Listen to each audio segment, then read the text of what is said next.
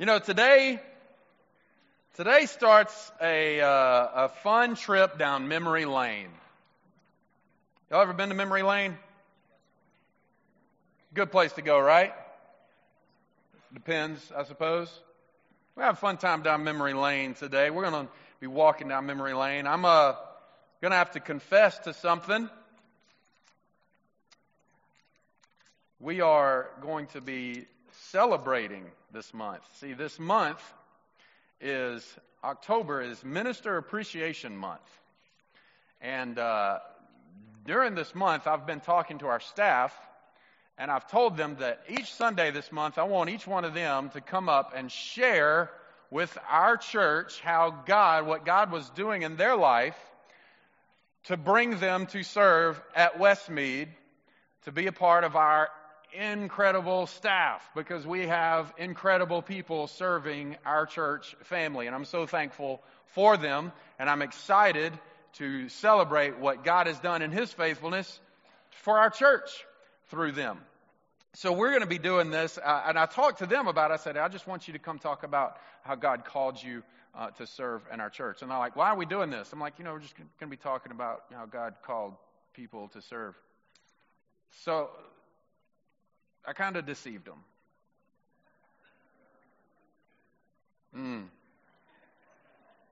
Sorry, guys. It's also why I asked you don't be mad at me. Yeah. So, but we're going to start today with my friend Terrance. So I'm going to invite Terrance to come on up to the stage as we start our appreciation series. And look at this. Hey guys, what do y'all think about this kudu right here? I even wore my wildlife shirt so I could promote the brand. We didn't know about this right here, I promise. We didn't know. I didn't know he was going to be wearing his today, but I'm like, man, I'm wearing my wildlife shirt because we're going to celebrate God's faithfulness through Terrance and our student ministry. Terrance. This is what I'm mad about. No, you said you wouldn't be mad at me. He said, you're not going to be mad at me. I said, I don't know. No, see, absolutely not. So Terrance, for those of you who don't know, Terrance is our student pastor. He got here in January and has been doing an amazing job. We're going to brag on him in just a minute. Students, y'all kind of like this dude? Oh yeah! Adults, do we kind of like this dude? Absolutely. So Terrance is going to remind us, even though it's just been a few months ago, he's going to remind us of what God was doing in his life when God stirred in him to answer the call to come serve Him at Westmead. So Terrance, tell us about it, bro. Thanks, buddy. First of all, I just need to apologize for your bulletin. Some of you had to wake up to that, and I just want to say I'm sorry. Okay, from the bottom of my heart, it's all his fault probably. Amanda had something to do with it, I'm sure. So yes, our story, right? And when Justin said this, we sat in staff meeting Tuesday. And I was like, man, you got to give me some more. Oh, they can't hear you boundaries. When you're not talking. You got to give me some more boundaries, right? I'm looking at him because I want to talk to him. You got to give me some more boundaries because if you don't, I'm just going to run wild. Like I don't know. Like I've got his sermon right here. You ready? Open your Bibles. No, I'm just kidding. I wanted more boundaries because I want to know, because I have a lot of story, I guess, and most of us do, right? And I said, well, you want me to just talk about the day that you called me? Yeah. I said, I could talk about that for about 10 hours, right? Okay, so I'm going to start right here. Ground zero. Terrance Andrews, should not be right here, right now. And some of you are like, yeah. You're right about that. I could probably think of 1,001 reasons that I shouldn't be standing here, just physically or any other reason why. And probably more if I contemplated it longer, because you see, my story doesn't look like most church staff member stories. I come from a home that's 2-time divorced before I was married. That means I witnessed divorce wreck a home more than once in my adolescent life. I was raised pretty much fatherless. I don't have a father figure in my life to this day. So The odds were stacked against me, David, weren't they? But here's this. I was penning my own story for a very long time, so I thought. God allowed me to think that, right? Like I'm writing my own story. But there's a point in my life that I passed the pen. I passed the pen to an author greater than myself, and he wrote 2 words, but God. That's right. And that's where everything turned. That's where everything took a very sharp left or right, whichever way you want to go. Since then, but God commended his love towards us while See, it didn't have to be for the multitude. It was for me. But God, he stepped in, took the pen, and started writing this story. You see, I said this in staff meeting, and David kind of looked at me like, that's the first smart thing I've ever heard you say. I saw you look, David. I said this, and it kind of like, it broke my rough heart. I said, my story has never determined who God is. But God has always determined my story. Mm-hmm. And I kind of let that penetrate while I said 3 to 5 minutes, right? Okay. I thought, where do I start? So I'm going to start at the day that I got a telephone call. And it was just another day. I don't even remember what day of the week it was. Justin probably does. He's got that Loctite brain, right? Monday. What was Monday? Okay, see, I told you. He probably knows what he ate for lunch that day. A Whopper. Okay. It was a Monday, because we're going to go with it. I believe him. And it was a call that I wasn't expecting. And Justin McCall, I didn't have his phone number programmed in my phone. I was like, 256. Okay, whatever. I like talking to telemarketers, right? I'll go ahead and answer the phone. Had him on in the car. I'm driving. We get to talking.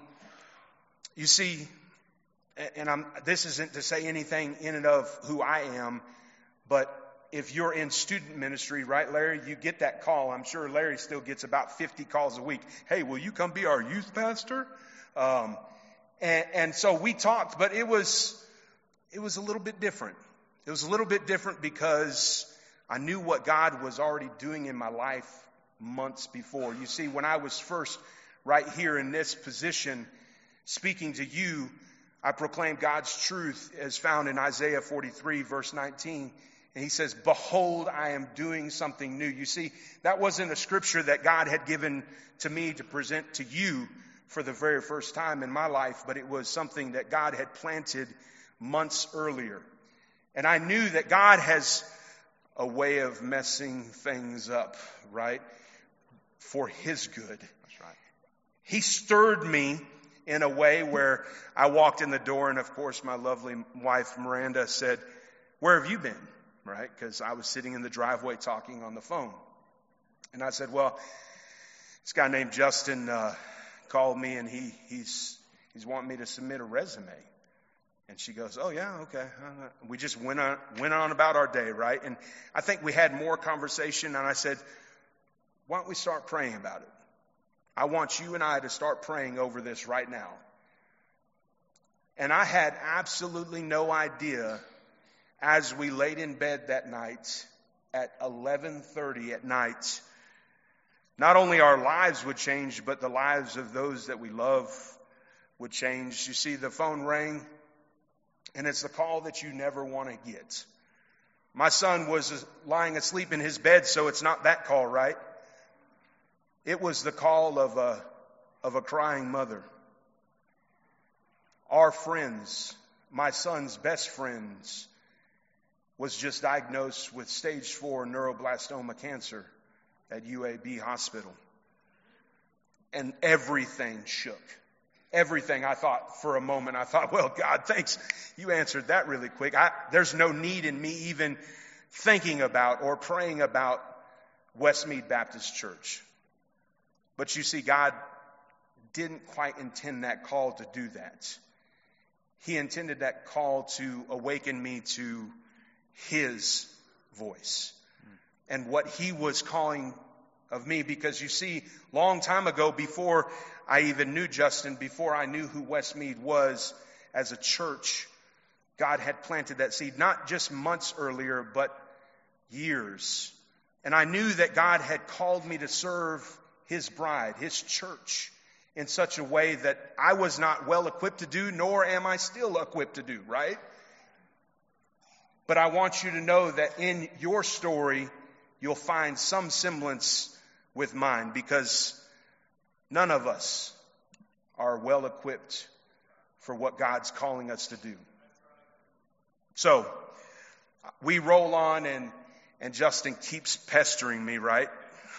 Where's your resume? Where's your resume? I didn't have a resume because I wasn't intentionally seeking other things in my life. I was open to them, and Miranda and I had been praying for quite some time. But you see, I needed to know that this was of God, because if it wasn't, I wasn't moving an inch. Because when you find that place that you know God has called you to, you dare not leave it until you know that you know that you know that God is calling you somewhere else. Finally, one day I looked at Miranda and I said, hey, guess what? We're going on a visit up to Decatur, Alabama. She's like, what? What's in Decatur, Alabama? I said, that Westmead Baptist Church. Well, she said, what are you talking about? I said, it's kind of like that. We left there, and I think we had conversation the entire 2.5 hours back about, well, that's where God wants us. That's where God wants us. You see, we got to meet tremendous people that were on the group that called us here.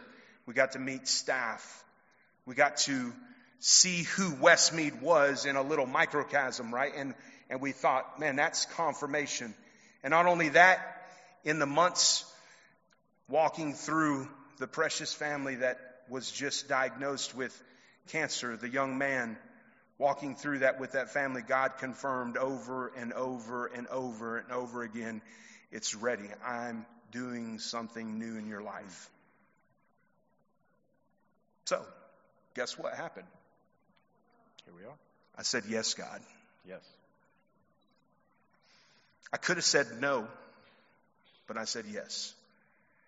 Because remember those two words, but God? See, that changed everything. But God said, go.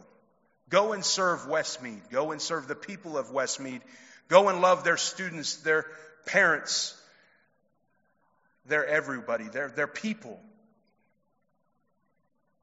And here I find myself today humbled. You hear me? Humbled. Because I shouldn't be here.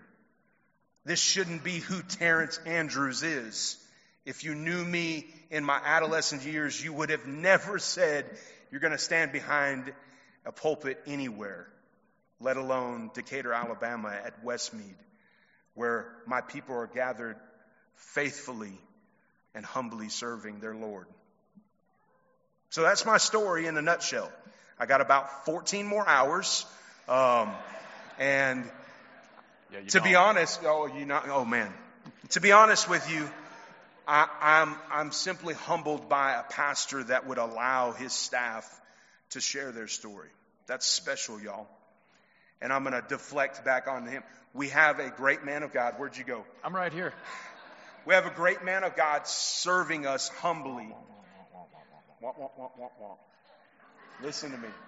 It's my turn, see, because you didn't think about this flipping on you. Well, I was thinking about something else.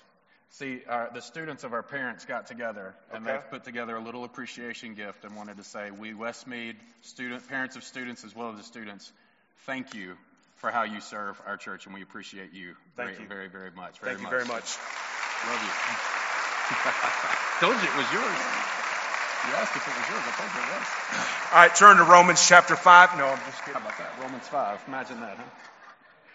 I love that guy. Terrance is our church has greatly benefited from Terrance. He's doing an incredible work. This morning, I walked over in the refuge because I smelled something, and I walked in the refuge, and man, there was this worship music playing, and on every table in the refuge was a dozen donuts, and there was this mountain of boxed cereal, and there was syrup and butter laid out for the fact that Terrance was in the kitchen making pancakes. And the smell was this incredible smell of coffee, because when Terrance brews coffee, he leaves the top open. So all the coffee smell fills the room. And I was like, man, it smells so good. And I just realized I'm recruiting for your Sunday school classes because all the adults are like, honey, let's go to that class next week. It'll be great. It was so good. He does such an amazing job loving our students, discipling them, leading them. And it was so great. And going back to that phone call, man, it was unique when we were in the position of trying to find a student pastor.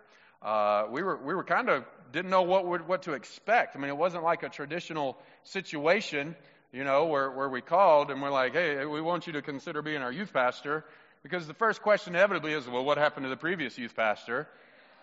And then it's like, well, he's actually still on staff. He'll be ministering alongside. Hello?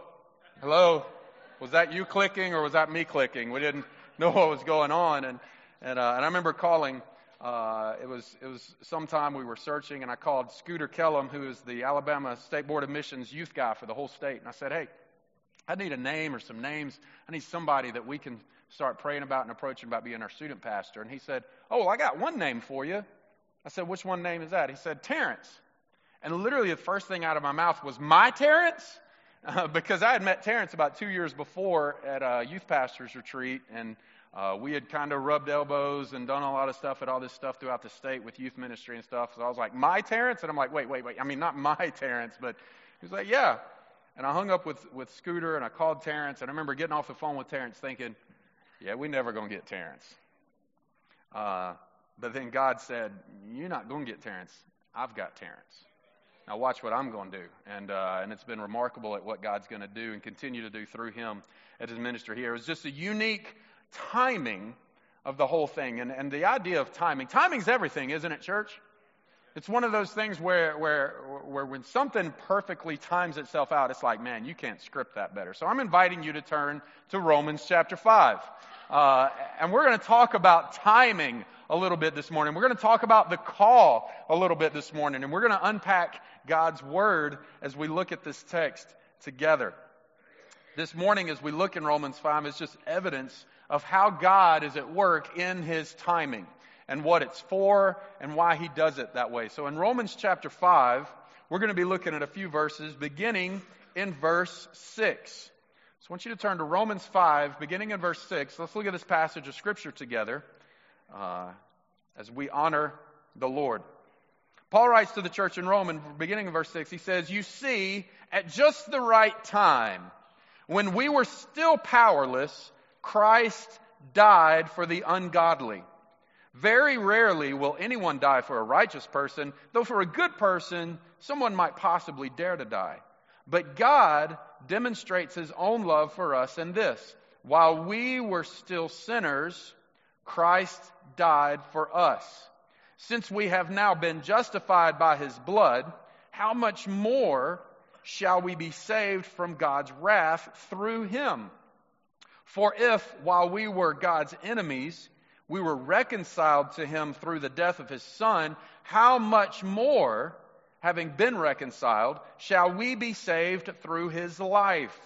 Not only is this so, but we also boast in God through our Lord Jesus Christ, through whom we have now received reconciliation. I want us to just take a few minutes to unpack this passage of Scripture because it is so foundational to who we are. So first thing I want us to see is kind of the first thing that we see there in verse 6 is that phrase, just the right time.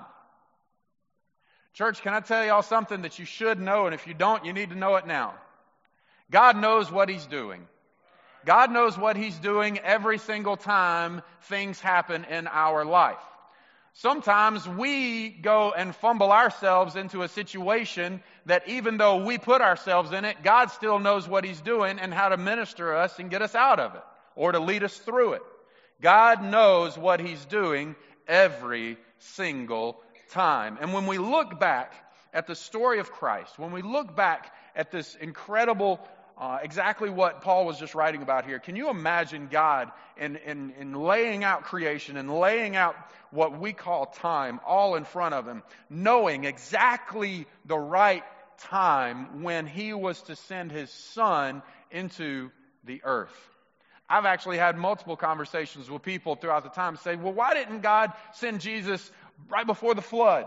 Or why didn't God send Jesus now? Or why didn't God send Jesus at this point in time? And my incredibly ingenious answer to them is this: I don't know. But I know God knows what He's doing. So when He sent Jesus at this time, and that's what He references, you see, at just the right time, God was bringing glory to His name through His Son. It's kind of like what we just talked about with Terrance. Had we contacted Terrance a month earlier, Terrance probably wouldn't be standing up here.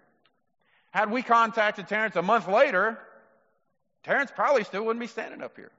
But at just the right time, because God knows what He's doing and the timing He works things out. Because see, you just heard a little bit about what was taking place in Terrance's life, what God was doing, and what God was doing in our church we already know about, and how God orchestrated those things together. The reason we can take this one step further, church, is because earlier we talked about the things that you're facing, the things you're dealing with. And trust me when I say this, God knows what He's doing. And what you're facing and what you're challenged with, God has already been working, not just in your life to handle what's going on or to face what's going on, but He's been taking care of all the other elements that you are in no power or control over. And He's orchestrating and is knitting these things together for just the right time for you to see His hand and His glory at work in it. That is why we as the church, we as the believers in Jesus, keep our eyes focused on Him. So when just the right time comes, we recognize it, because that just the right time is for His glory and our good. At just the right time. And look what else He says here. It says this. It says, Christ died for the ungodly. Christ died for the ungodly. Let me ask you a question. And this might be more for parents in the room. I don't know. Have you ever read the book, The Giving Tree? I don't want your commentary now. Anybody ever read it? Raise your hand if you've ever read The Giving Tree. Y'all familiar with that book, The Giving Tree? It is the most depressing children's book that's out there. If you never read it, don't. All right? Trust me on this. I'm not trying to steer you wrong. If you've never read The Giving Tree, this is what it's about. It's about a tree and about a boy. And as the boy ages and grows, so does the tree.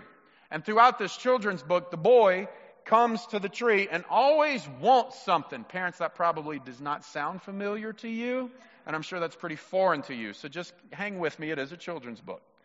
The boy comes to the tree and he always wants something. And every time he wants something, the tree tries its best to meet that need. And when it meets the need, the boy goes away and it says, and the tree was happy. Whatever, you know? Well, as the boy gets older, the things he wants bring with it a higher cost. So at some point in time, we see the boy kind of turning into a young man and he says, I want money. And the tree says, well, take my apples and sell them. So he takes all the tree's apples and goes and sells them and makes money. And the tree was happy.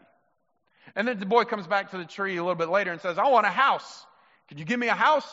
And the tree says, well, you know what? Just cut off all my branches and build a house. So the boy cuts all the branches off the tree. And he goes and builds a house. And the tree was happy. And then he comes back to the tree as a man, and he's like, you know what, I'm tired of this. I want out of here. I want a boat. Can you give me a boat? And the tree says, well, you know what, you can take my trunk. So the boy chops the trunk off. This is horrible. I'm telling you, don't read it. He chops the trunk off. He turns the trunk into a boat and sails away. And it says, and the tree was... But then it said, but it really wasn't, because the boy left. And then the boy came back, and he was an old man, and he's like, the tree was like, what do you want now? Actually, the tree was like, giving tree. It was like, oh, how can I help? And he was like, man, I'm old, I'm tired. He goes, the tree said, I got a stump. You can sit down. So the boy sat on the stump, and the tree, isn't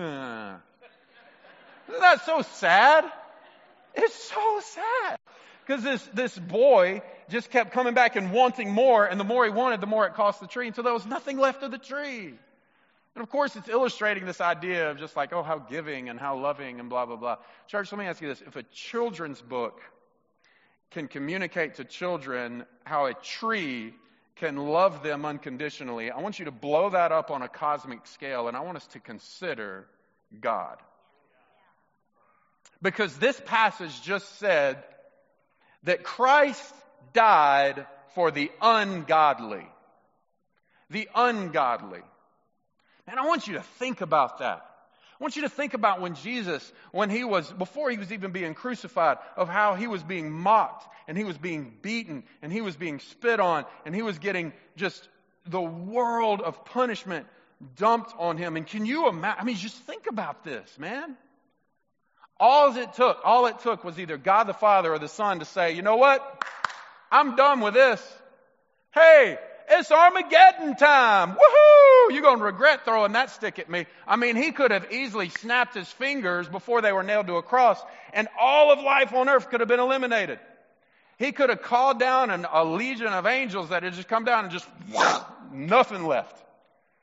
All he had to do was issue one command that said, I'm done, and it's over. Why? Because all this ungodliness, all these ungodly people were causing him suffering. All it took was one command, and the ungodly would have been eradicated from the earth. Do you know the command he gave? The command he gave was, Father, forgive them. Well, they don't know what they're doing. That was the command, because Christ died for the ungodly. For the ones that kept coming and taking from him. This unconditional love that Jesus demonstrated to us, that Christ died for the ungodly. Can you imagine what he could have commanded when the whips lashed across his back? Can you imagine what he could have commanded before the first spit touched his face? Can you imagine what he could have commanded before the thorns were pressed down on his head? He could have said anything, but he said, Father, forgive them. That is a love that apart from Christ we will never know. That Christ would die for the ungodly. And while when we see the boy get what he wants, the tree was happy, God wasn't concerned about our happiness in sending his son. He was concerned about our holiness in sending his son. And through the sacrifice and the shed blood of Christ and our acceptance of that as our Lord and Savior, then we became holy in the eyes of a holy and perfect God, because the Son died for the ungodly. Let's keep looking through this text. It's so rich. Look at that in verse 5-8, and Terrance actually referenced this. It says, while we were still sinners, Christ died for us. Look at that first word on that phrase, while. While we were still sinners. You know what that word while means, right? It means during our sinfulness. It means right in the middle of our sinfulness. It means as it's taking place, it's happening at this very moment while we were still sinners. It wasn't while the people were trying to rid themselves of all their sin. It wasn't while the people were trying to find a way to worship God. It wasn't while the people were repentant of their sin. No, it's while we were still sinners. And what it means is at our very lowest of our lows, when we were at the most unredeemable point in our life, while we were still sinners, Christ died for us. We kind of knew this was coming. If you look back in Matthew 9:13, Jesus said this. He said, but go and learn what this means. I desire mercy and not sacrifice, for I have not come to call the righteous, but the sinners. Jesus kind of said, this is the purpose of why I'm here. And while we were still sinners, Christ died for us. Do y'all know how much God hates sin? A lot. That's the beginning of it. How much does God hate sin? Let me tell you how much God hates sin. God is perfect. God is holy and perfect. And because he is perfect, which is the opposite of sin, he refuses sin to even be allowed in his presence. Do you know what you would have to do if you refused sin to be allowed in your presence? You would never talk to your family again. You'd never watch TV or read the newspaper. You would never have pretty much any interaction with anybody or anything. And even then, you would still fail because we ourselves are sinful people. God hates sin. It repulses him.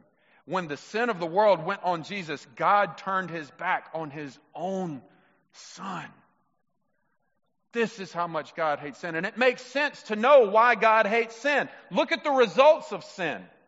Just look at the results of sin. We have hospitals all over the world. We have medical clinics all over the world. We have jails and prisons everywhere. We have graveyards.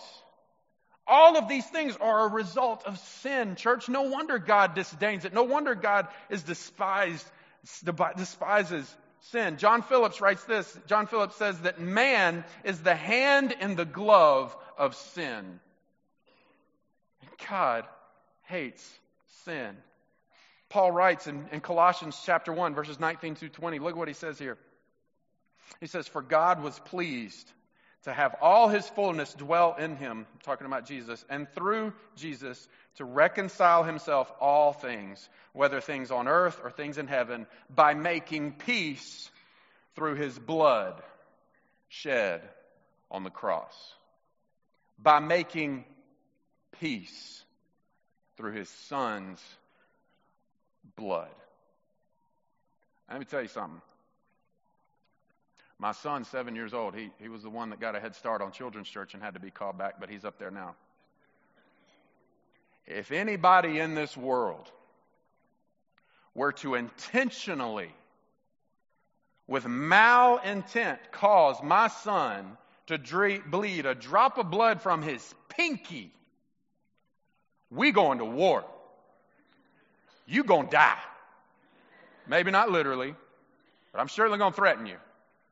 I'm not good. If anybody intentionally desired to draw blood from my son, I'm not okay with that. And I'm not just going to stand back and say, "Oh, please don't do that."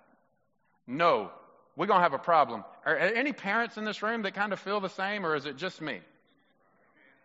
That if somebody intentionally caused your child to bleed, are you going to be okay with that? God hates sin. And when the sin of the world fell on the shoulders of Jesus, it says in Colossians, God was pleased because God made peace through the blood of his Son shed on the cross. Do you know why? Because while right in the middle of, we were still sinners, Christ died for us. There's nothing we could do. If you look in verses 9 and 10, you see this word reconciled being used a lot. Reconciled means this: to restore friendly relations between. The rest of this passage that we just looked at, and even the passage that we referenced in Colossians, it points to the restoration of our relationship with God through Jesus Christ. This reconciliation, this restoration of friendly relations between. But it was so much more than that. We've already established that God provided an unconditional love for his people that weren't even his people at the time. They were his enemies, and we see that earlier. That God provided an unconditional love in order for us to have salvation. We have salvation through the blood of Christ. We are saved through his life. That's exactly what it says there in verses 9 and 10. Twice in this passage of Scripture, we see the phrase much more used. I'm looking at the NIV, so yours might say something different, but twice it says much more. Do you see that? Look in your Bible. Look in your Bible. Do you see where it says much more? It says it twice, doesn't it? It says it in verse 9, how much more shall we be saved? It says in verse 10, how much more having been reconciled? See, Mosaic law, for the Jews, the Mosaic law meant this. That let's say David, can I use an example? Be good, if the viewer said no, that would have been real awkward. If you think about it. Let's say David were to break into my house one night, and he beats me up, and he steals all my money, which, if you're wearing a pair of pants with a pocket, you'd be all right, you know. Let's say he gets caught. Mosaic law says that David has to pay all that back to me. So whatever money he took, he has to give it back. Whatever it cost me to get better, he has to pay all that back. Whatever he has to fix to get repaired in my house from breaking in, he has to pay that back. But Mosaic law says that the perpetrator, has to pay back an extra 20%. So that the victim actually comes out, not just the victim, but the gainer. So if David were to do that, he doesn't just pay me back my money, he pays me back my money plus 20%. He doesn't just pay my hospital bills, he pays my hospital bills plus another 20%. He doesn't just pay to have my house repaired, he pays to have my house repaired plus 20%. Do you see what takes place in the Mosaic law? Paul was pressing into this when he was using this phrase, much more. Since we have been justified by his blood, how much more shall we be saved? We were reconciled in him through the death of his son. How much more, having been reconciled, shall we be saved through his life? We see that the punishment for our sin was fully paid by Jesus Christ. And then we who were not the victims, we were the perpetrators, but we became the ones who gained everything. Look, this is why he talks about in verse 11. Not only this so, but we also boast in God through our Lord Jesus Christ. There's plenty to boast about, church. We've already established that we are loved unconditionally. We're already established that Jesus met us while we were still sinners and still laid down his life for us. We have established that all of these things about the fact that we were reconciled and how much more was our relationship not just restored but started in a relationship with God the Father through his Son. And then the 20% comes that we get to be called sons and daughters of God. The price has been paid for our sins, and on top of that, we become the gainers. What is not to boast about, church? What do we have to be ashamed of or to fear? What is it that's holding us back in silence by saying like, I just don't want to say anything about my faith? It says we should boast because of who God is, how he has loved us, and through the blood of his Son, how it paid the price for our sin and gave us right of salvation to be co-heirs with Christ. This is how much God has loved you. This is how much God still loves you. Call me crazy, but I feel like we need to be a little more excited about that, church. Because this is the gospel. And it transformed my life. And it transformed Terrance's life. And because of the continued work of the gospel, we see this privilege we have of doing ministry together. What has transformed your life? What is worth boasting about in your life? What type of love has the Father so lavished on us freely through his Son that we need to leave here and can't be kept quiet? God loves you, church. He loves you a whole lot more than we can ever actually realize. He loves his children with an unfailing love. And if you've never experienced that today, what's stopping you? What is stopping you from choosing not to be loved like that? What's stopping you from being transformed by the powerful love of Christ because God didn't give up on you? What's stopping you? The price has been paid. It's your call to gain. Let's pray together.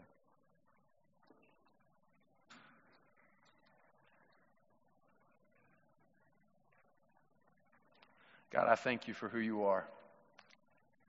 I thank you for loving me like that.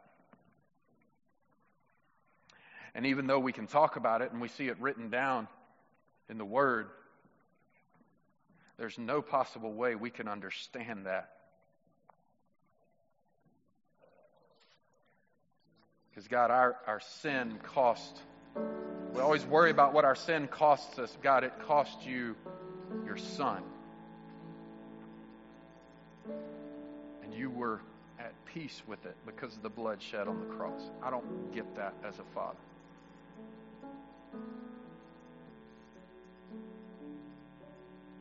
But God, I'm so thankful that you did. I'm so thankful that you love me, God. Because just like Terrance said, he didn't deserve to be standing up there. I don't deserve anything. None of us do. But while we didn't deserve anything, while we were worthless, while we were not worthy of redemption, while we were still sinners,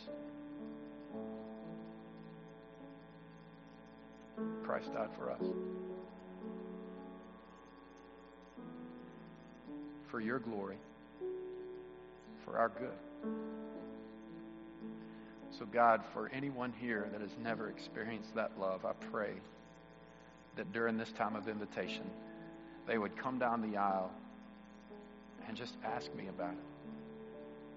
They would find someone here and just ask them, I want to know what it's like to be loved like that. God, if there's someone in this room that professes Jesus,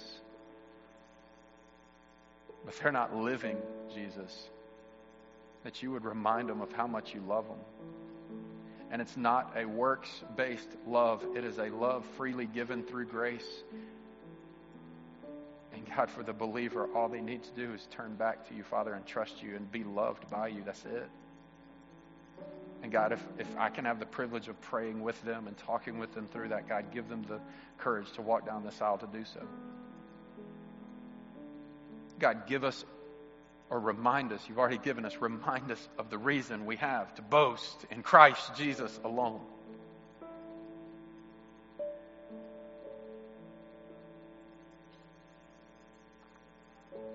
And may we do something about it in obedience.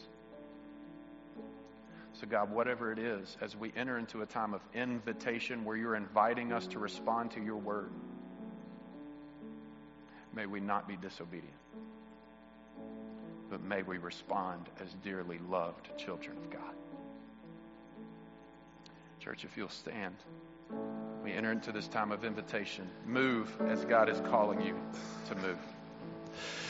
Lord, I come.